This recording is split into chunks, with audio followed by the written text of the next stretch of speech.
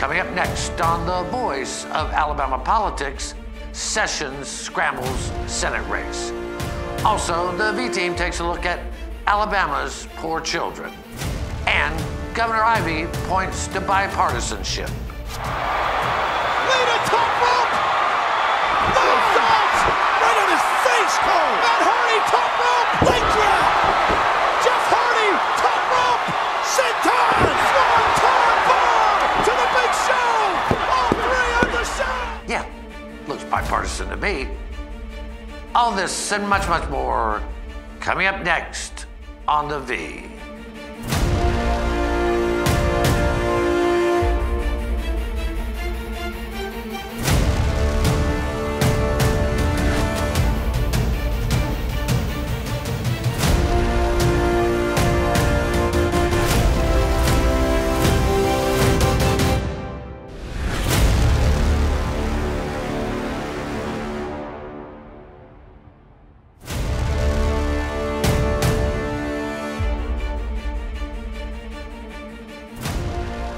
Welcome to The Voice of Alabama Politics, where we tackle the tough issues so you have the hard facts. I'm your host, Bill Britt, and today I'm joined by Beth Clayton, attorney at law and Democratic strategist, Susan Britt, just my favorite person in the world. What can you say about Susan, right? Good call. And Constable Jonathan Barbie, a GOP stalwart and police officer keeping the county of Jefferson He's a County constable, safe, Bill. right? Don't give him too much credit. Watch it. We can do a rescue. He does have a Law enforcement. Jonathan does a great job, and you know we don't give enough credit to our constables throughout the state. We really don't. Thank you. I know what y'all do over in Jefferson County, and it's a great work y'all do. Thank you. And Jonathan's even taken it up a notch over Yes, the way he he has. runs that Well, office over there. We're really You proud of know, him. Jonathan is of the old school. If do it right, do it big, and give it class. That's thank So, you. Do Thank you. it half an hour late. and do it a half hour. I've got, you know, little sisters got to always come in and It's like I tell people, you know, you get pick 2 of 3. You don't get all 3. You know. Well, this week, or past week, Governor Kay Ivey came out, and as many Republicans are doing right now, Beth, she condemned the impeachment inquiry in D.C. That's sort of standard fare for Republicans right now across the board. But she also did a sort of what I call an Ivey twist. And she said that the United States Congress should take a page out of Alabama's book. She said, our achievements and accomplishments are through strong bipartisan efforts, and we're seeing great progress through that. Now, if it was anybody but Kay Ivey, we would just burst out into big guffaws and laughter. Because to think that anything in Alabama happens on a bipartisan basis is almost foolish. Right. But Governor Kay Ivey's biggest accomplishment to date is the passage of the fuel tax. That is building roads and bridges that have been dilapidated for 30 years. And the port. What's that? And the port. And so that was a big bipartisan effort, but it also was business, civic leaders. She was able to get a big coalition together. So it's not as laughable in that sense, right? Right, and there are a lot of other ideas that the Democrats have been talking about for years that Kay Ivey is not just completely shut the door on. And I think having somebody to say, okay, let's listen, let's see what it is that we can pull that's a good idea here.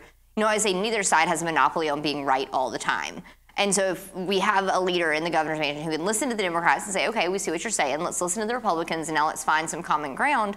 You know, Jonathan, I can tell you there's more times that we agree than disagree if we sit down and really break it down into its individual parts. That's true. I think where the problem, Susan, at least from the folks we talk to, is not in the governor's office, but it's when you get over in the state house. Exactly. But these guys, that there's just a coalition that only wants it one way. Right. And to them, compromise is a dirty word. And it's not to Kay Ivey. Kay Ivey wants to listen to both sides. She wants to be, she's very, very practical.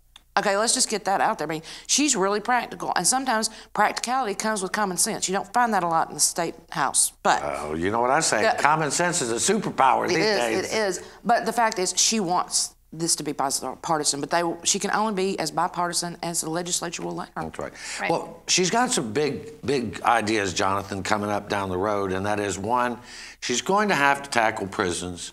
She's going to have to tackle, really more importantly, criminal justice reform and education. But if we don't get criminal justice reform done, we can build all the prisons in the world and nothing's ever going to change. That's right. If we don't get the reform under order, then our prisons will continue to stay overcrowded. Doesn't matter how big we build those. That's not a Republican or Democrat problem. That's a human rights problem. You know, and some of the conditions in some of these prisons you go to are, and y'all visited several of them, you know, and that's something where she is going to have to get both parties to work and come together. But, you know, I go back to this and trying to get partisan efforts. You know, that's what our country was founded on, is, you know, not everybody gets what they want, but that's what usually ends up in a good compromise. But, you know, that's where I guess you could say in some of these states and some of these areas that have term limits, you get more done between the two parties in that last 4 years when they can't run again than you do anywhere else. Half the stuff that's done in Montgomery is just because they're worried about getting reelected again. You're absolutely right. That's right. One of the things, Susan, I suggested, and I think, you know, I'm not the first person to say this, is that one of the things that would help in the State House, really help, is if Republicans would turn off Fox News, Democrats would turn off MSNBC, and we focus on what's happening in Alabama. You're absolutely right. And that goes to the partisan stalwarts we've got here. They go get cranked up listening to Fox News. They go get cranked up listening to NBC about national issues. And then they take those same passions into the State House where it really doesn't belong. Right. Because they're taking all of this from external stuff that's happening in the national news and trying and Kay Ivey also says, you know, if we've got an Alabama problem, we need an Alabama solution. Well, if you're going to try to work in the State House, it has to be under what's happening in the state, not what happened in the national news. That's right. And Jonathan, you know that this is true on both the right and the left. We get focused in on these media outlets and know everything about national, know nothing about what's happening. You know, media in this country has really taken a turn for the worse on all sides. It's become more of a ratings. I call them ratings mongers. You know, how can we inflame and anger people so they'll continue to watch? Fox News does it with some of their shows. CNN does it. In my opinion, CNN does it a lot. I mean, so does MSNBC. You know, there was a time where we reported the news, and then you had your time for your opinions, which, you know, you tuned in to hear. That's what it is, an opinion show. And if we keep just following what's going on nationally, you know, people will slide things through in our state, and we won't even know what's coming. They're doing it already. These guys down here actually want voters to be focused on the national stuff, so they're not paying attention down here. That's why we came to Montgomery. Beth, we got about 30 seconds. What are you thinking? No, I think Jonathan hit the nail on the head talking about term limits, and, you know, people just want to do what they need to do to get reelected. You get this red meat for the base, and that gets both sides mad, and that breaks down any bipartisan relationship that's going on. But we've got to stop calling each other names. We've got to stop just regurgitating the talking points we're getting from the news and start thinking critically at home and, you know, in D.C. Well, a satirist and novelist, Christopher Buckley, said, necessity is the mother of bipartisanship. We've got a lot of necessities. Oh, yeah. You're watching the voice of Alabama politics. Coming up next, What's Up with Jeff Sessions?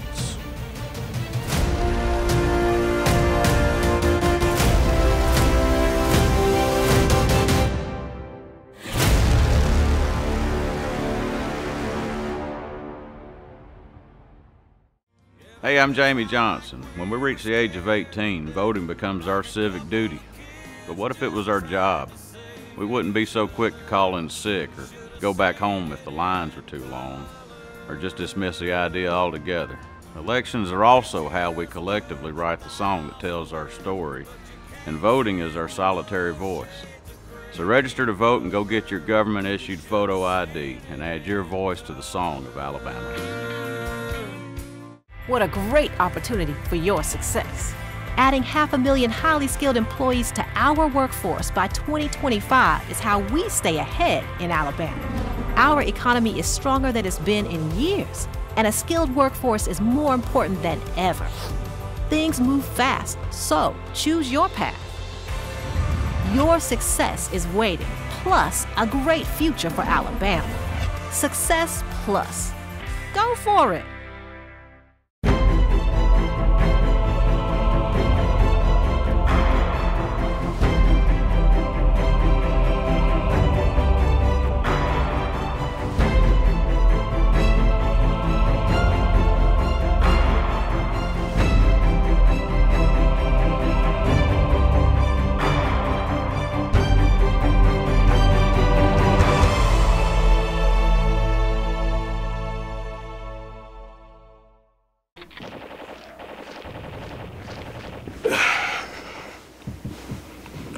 Hey man, what are you doing today? Playing the game. Thought I'd go out for a drive later maybe. Text some friends while I'm doing it. Scroll through social media. Kill a family 4 and a head on collision. Cool, man. Drive safe, Alabama. A message from your Alabama Department of Transportation.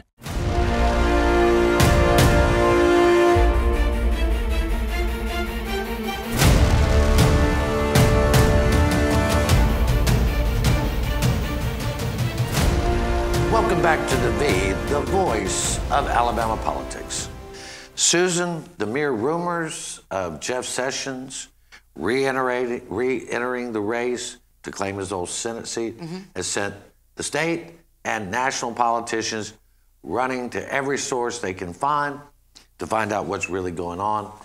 We can report that he spoke with at least Tommy Tuberville and Bradley Byrne last week or week before last, informed them that he was strongly leaning towards running. And that's what we understand today. He's strongly leaning towards running for his old Senate seat here in Alabama. Yeah, these rumors have been going on for quite some time now, several months. Early on, there were some calls that came out of D.C. to Jeff Sessions, we understand, which he said that he was absolutely not interested whatsoever in running again. It seems the climate has changed in the last few weeks. I think there's been some polls out there. We do know now that his wife initially had been against him running again. Apparently, she's changed her mind now in that she wants him to try to finish out his legacy or recapture his legacy. So we'll just have to wait and see. He's the only one that knows right now. I mean, Jonathan, you know, you've got Bradley Byrne, Tommy Tuberville, John Merrill, a host of other folks that are running for the Senate. And all of a sudden, this could upend the whole race. Roy Moore's in. Now, Tuberville says he's not going anywhere. Byrne says he's not going anywhere. Moore says he's not going anywhere. We haven't heard from John Merrill yet. Again, Merrill's younger. He can keep his powder dry if Jeff Sessions gets in. What are you hearing out there? I'm hearing a lot of the same what y'all are hearing, that he's been mulling it back and forth. There's a more than half of the group of Republicans that I know, just based on going to some of the Republican luncheons, going to the convention this summer, who are not a fan of Jeff Sessions anymore after things with Trump. You know, and I understand Sessions did what he had to do as an attorney. You know, there are you do have to recuse yourself. I do feel as a Republican that there was some other things that he could have done with some other investigations that needed to be done that had nothing to do with Trump that he didn't do. But that's my personal opinion. But a lot of Republicans feel that way. I think him getting in the race, you know, I mean, it's going to throw a wrench in everything, honestly. But I think people are scared of Doug Jones enough to where they might feel like Jeff Sessions is a safe option. Doesn't that make you feel good, Beth? They're actually afraid of Doug Jones? I mean, how's that? It does. I'm proud of him. Well, and I think there's a lot to be scared of. I mean, he's done a great job. I think he's raising the money. He's running the race. He's doing what he's supposed to do. And I think that's the thing that I think Senator Sessions needs to keep in mind here is this is not going to be the same race he's been running for the past 20, 30 years. Because the way that he's always run is he raises a bunch of money from Washington and he sits back, hides behind his war chest, and he runs it on air.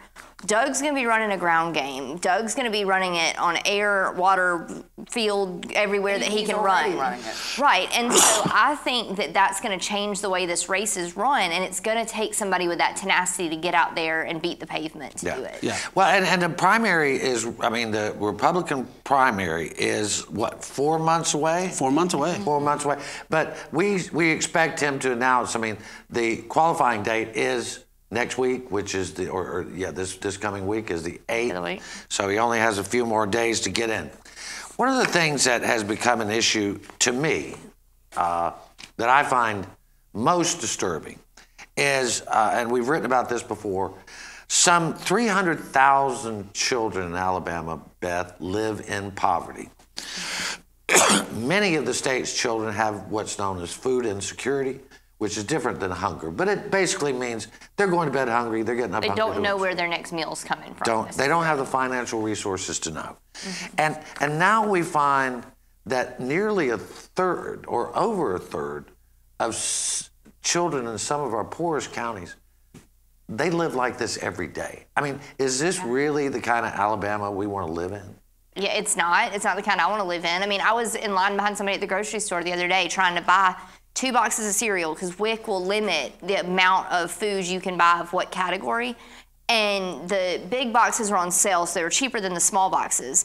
But you couldn't get the big boxes because it was over her ounce number for cereal. And it's just, it's insane that we're trying to provide resources to people, but then the government puts all these strings on it that makes it where even when we are trying to help, we're not doing good for people. And I just, I don't know how this is a political issue. This is a moral issue to me. And a lot of people will say, well, they have, free school lunches, they have free school breakfasts, but you forget that there's 3 meals a day.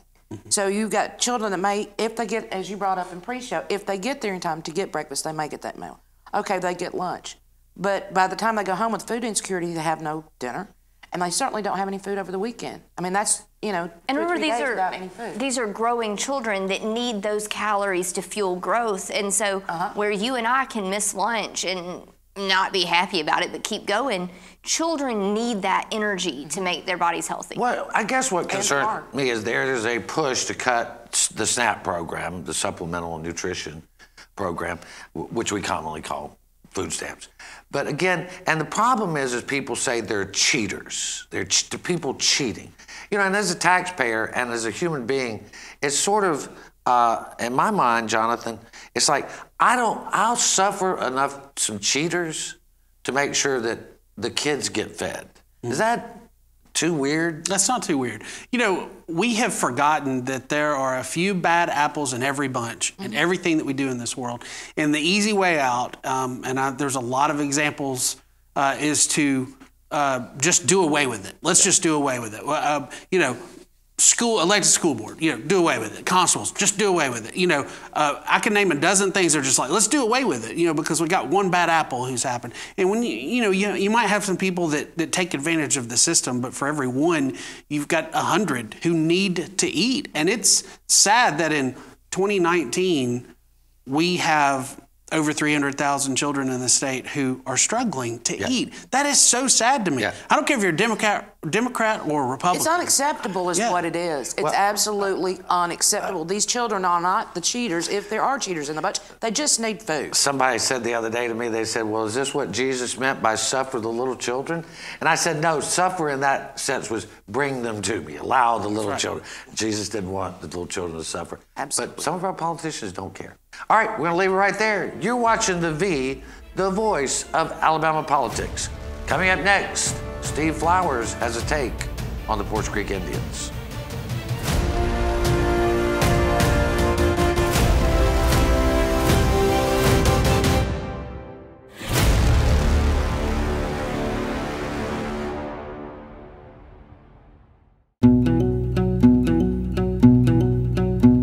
The Energy Institute of Alabama promotes reliable, affordable, and clean energy to help grow our economy, create high-paying jobs, and build public support for Alabama's energy industry. The Energy Institute of Alabama is the best source of energy industry information and how it affects households across the state, from convenient energy production to alternative fuels to solar power and beyond.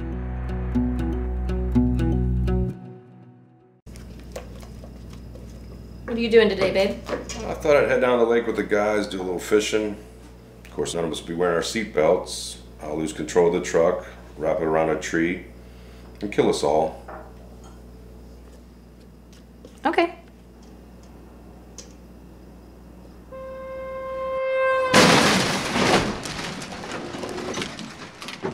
Drive safe, Alabama. A message from your Alabama Department of Transportation. Hello, I'm William Wyatt Bibb, the first governor of Alabama. On December 14th, 1819, Alabama became the 22nd state to enter the Union. This year, we celebrate 200 years of statehood. There is no better way to commemorate our 200th anniversary than by registering to vote and securing your government-issued photo ID. Together, let's make a difference for Alabama.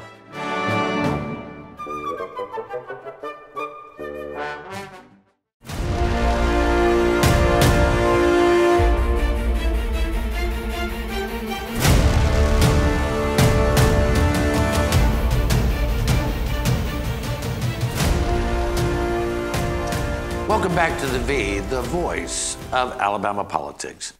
This week, Steve Flowers, syndicated columnist in Alabama in around 300 newspapers, wrote a column in which he talked about the advantages that the Porch Creek Band of Indians have and what he characterized in somewhat as unfair advantages. Now, no one's accusing Porch Creek of doing anything illegal, but their gaming operations, they basically have a monopoly over gaming in the state through federal statute. And they have made billions, and they have spent billions out of state. In Pennsylvania, they pay 16% interest on their casino operations, just a casino. And here, they pay nothing. Not that that's illegal. It's just there are people that think that's unfair, that they do not pay any taxes in Alabama on their gaming operations, Beth. And that's what Steve was pointing out once again.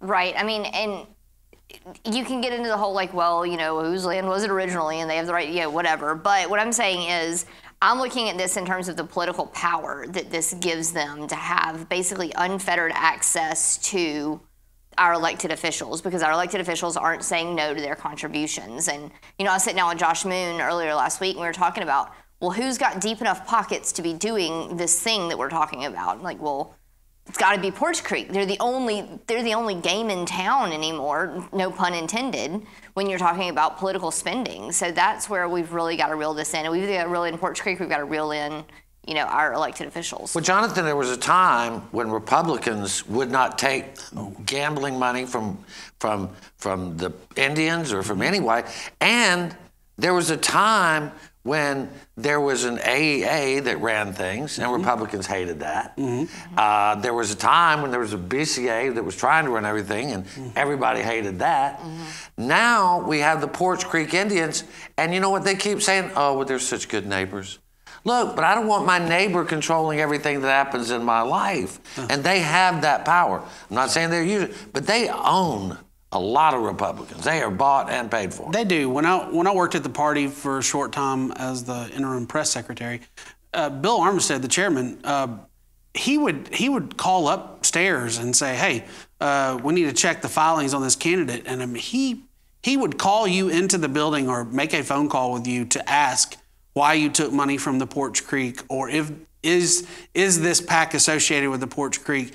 You know, we just didn't take gambling money. That was the stand of the Republicans. And now all of a sudden, hey, we'll take all your money. It doesn't matter who you are. And I'm just saying, you know, it is what it is. But like, you know, we used to have, I guess, some rules in place, and they're And the thing is, I don't have real, I do have a problem with how much money they give them, but I don't have a problem that they give them money in order to maintain their status. What I do have a problem with is them actively killing other legislation in the state regarding lotteries that have to do with where the citizens of Alabama can actually collect tax dollars to solve some of our problems, like our children that are underfed, or, you know, other things that need to be done. That's where I've got a problem, when they're using that money to actively block progress in other areas of Alabama. I mean, Mississippi is starting a lottery, I think this month, you know, and we are literally now the last state in this South without some type of lobby. And this is going to go back to a Kay Ivey solution where she says we need an Alabama solution for Alabama problem.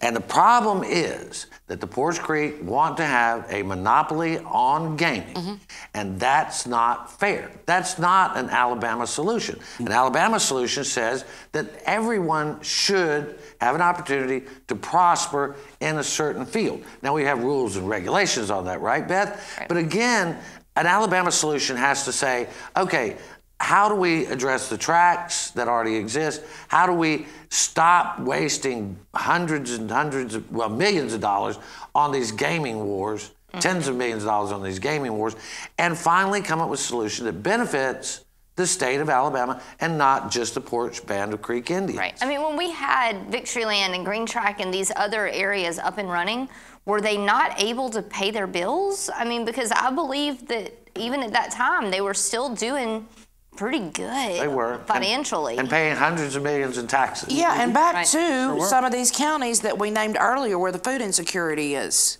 Right. Or around Green Track. Right, and around Macon too. And around Macon, yeah. One of the things that is like the Birmingham racetrack, you know, they have paid $100 million in taxes, and that's a small operation compared to what the Indians have. And that's what we're talking about here. Now, even if we get a compact with the Indians, they're going to pay a tiny, tiny fraction of a percentage, you know, maybe a couple of percent. At least maybe they'd be paying 7%. something. Yeah. But again, Alabama's solution is a fair solution. I mean, the Poarch Creek owned basically one of the Senate chair that the finance chair basically that killed the lottery bill that would have solved all these problems. We can't have that. And that's, again, where we need Kay Ivey to come forward and say, hey, here's a bipartisan solution. But I'm afraid we don't get there. I don't want to get into the ideological Speaking of bipartisan talk about abortion, because it is such a divisive thing. But what we can say, Susan, is that as Republicans predicted, their bill, that's probably the strictest anti-abortion bill in the country, was blocked in federal court here. Now it goes on to the 11th Circuit, I believe, and they're hoping it goes to the Supreme Court, right? That's absolutely right. That's what, you know, they had hoped this would happen so they could continue to appeal it.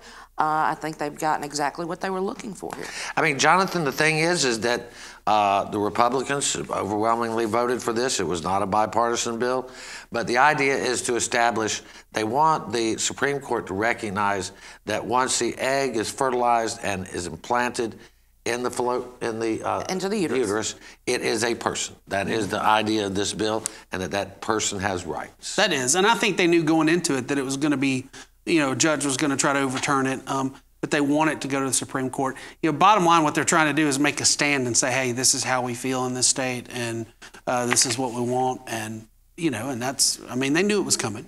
Yeah. Meanwhile, we're spending like legal fees, millions of dollars. Again, we spend these same legal fees every year. I mean, maybe if I were the attorney on one of these things, I wouldn't be mad about it, but I'm looking at it like we have 300,000 children going hungry in our state. We have education that needs funding. We have roads and bridges that need funding. And we're paying a bunch of lawyers to argue over well-settled law. Yeah, including and we're going to have law and gun law and all that, too. We're going to have to let that be the last word. You're watching the voice of Alabama politics. You watch us because we watch them.